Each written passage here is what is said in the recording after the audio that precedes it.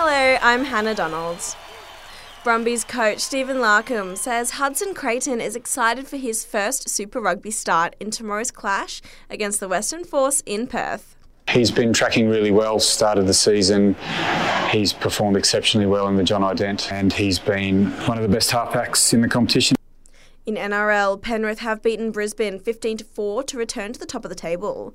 Nathan Cleary controlling the game, including a key second-half try when he dummied and went himself.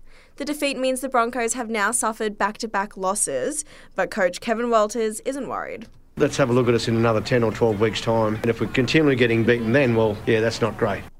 Well, Josh Addocar's origin hopes are looking up. He's been struggling with an ankle injury and was sidelined for a few weeks. But Blues advisor Greg Alexander has told Fox Sports all he needs to do is survive his comeback game. If Josh Addocar gets through the game and if he isn't hobbling after the game and the ankle's good and he's running fast, I think that's all Josh needs to do.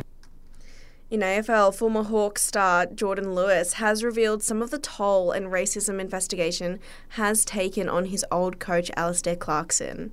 It comes after Clarko stood down as Kangaroos coach indefinitely.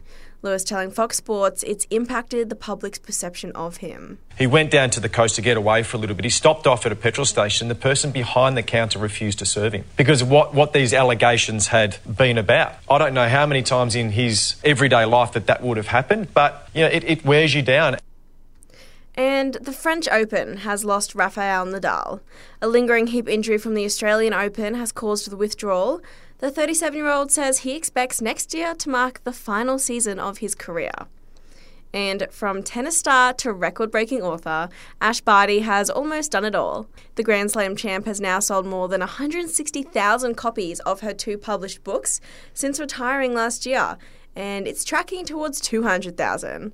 The sales figures mean that she's sold more books than our first female PM, Julia Gillard. And that's your latest headlines. Check back again later today for a wrap of the day in sport with the full-time whistle on the Sport Report.